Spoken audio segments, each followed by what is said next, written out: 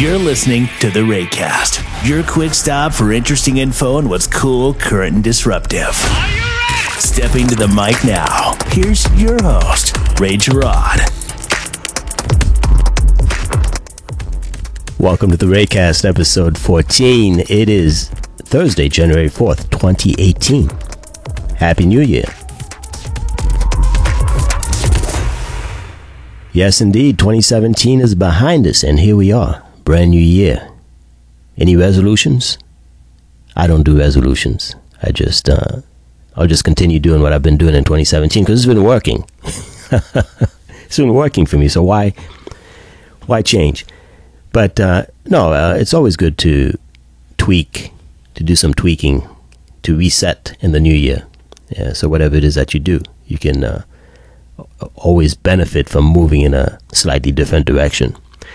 As I'm speaking to you right now, there is a snowstorm happening outside my window. In fact, let me take a look here.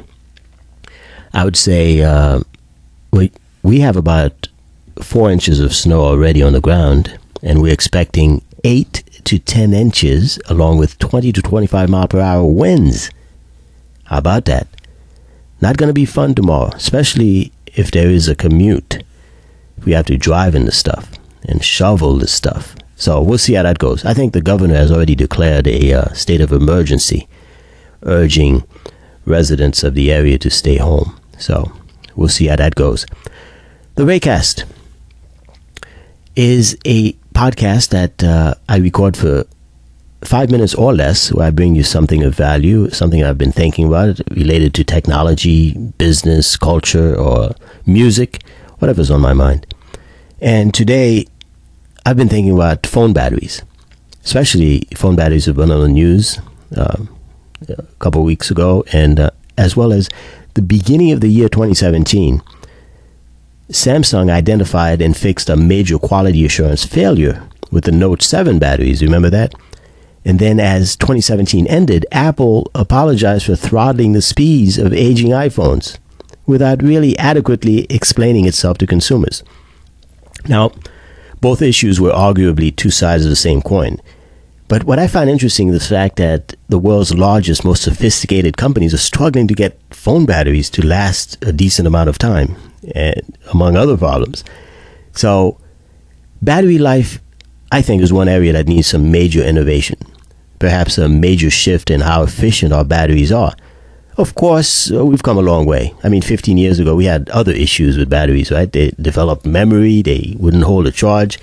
And sure, we've come a long way, but I think there needs to be change, continuous change. Perhaps a few decades from now, we'll look back at 2018 and laugh at how our phone batteries used to last only a few hours, right?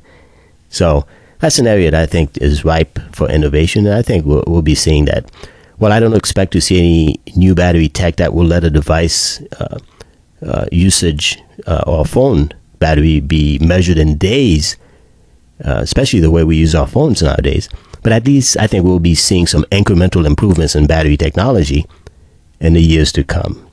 So we'll see how that goes.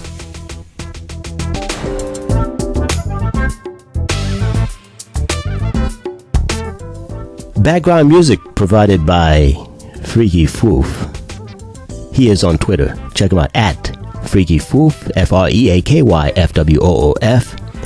And of course, my new intro for the RayCast was brought to you by Drew Weber. He is on Twitter at Radio Drew1. So check those guys out. They do good work.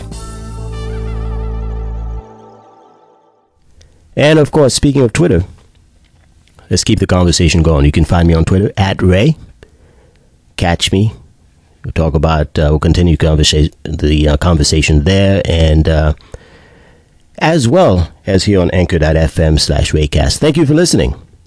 We'll catch you on the next one. You've been locked into the RayCast. Stay up to date with all episodes by subscribing to the show on Apple Podcast, Google Play, and Pocket Casts, or just listen on anchor.fm/RayCast.